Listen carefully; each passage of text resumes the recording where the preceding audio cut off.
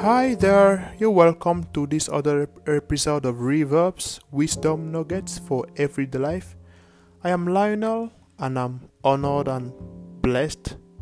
Really, it is not easy to get somebody to take 5 minutes to attend to what someone else is saying, so thank you so much.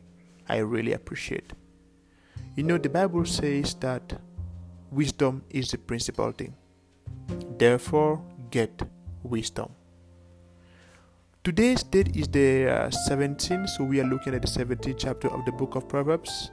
I will be reading from the ESV version, the English Standard Version, Proverbs 17.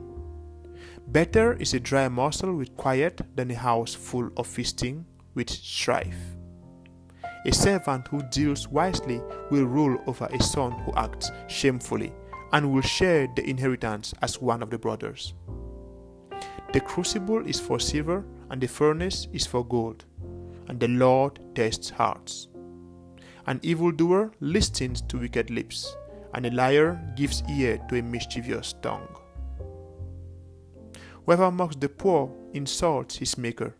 He who is glad at calamity will not go unpunished. Grandchildren are the crown of the aged, and the glory of children is their fathers. Praise God.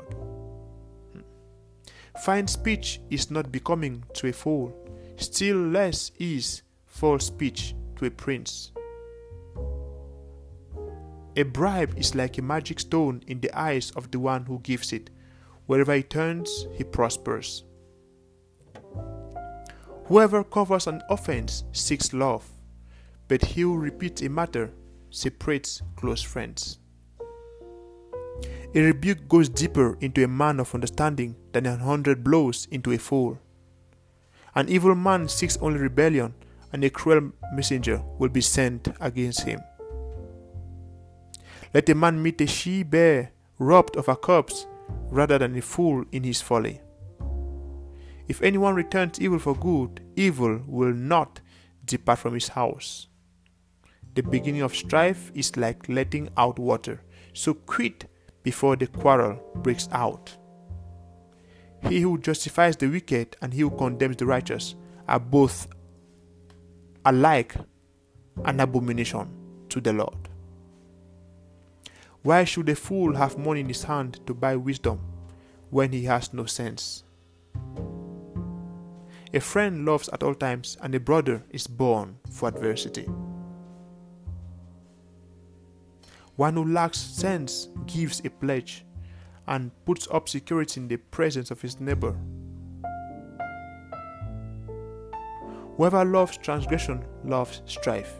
He who makes his door high seeks destruction.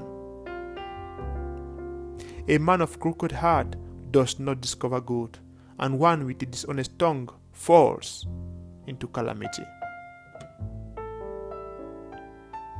He who sires a fool gets himself sorrow, and the father of a fool has no joy. A joyful heart is good medicine, but a crushed spirit dries up the bones. The wicked accepts a bribe in secret to pervert the ways of justice.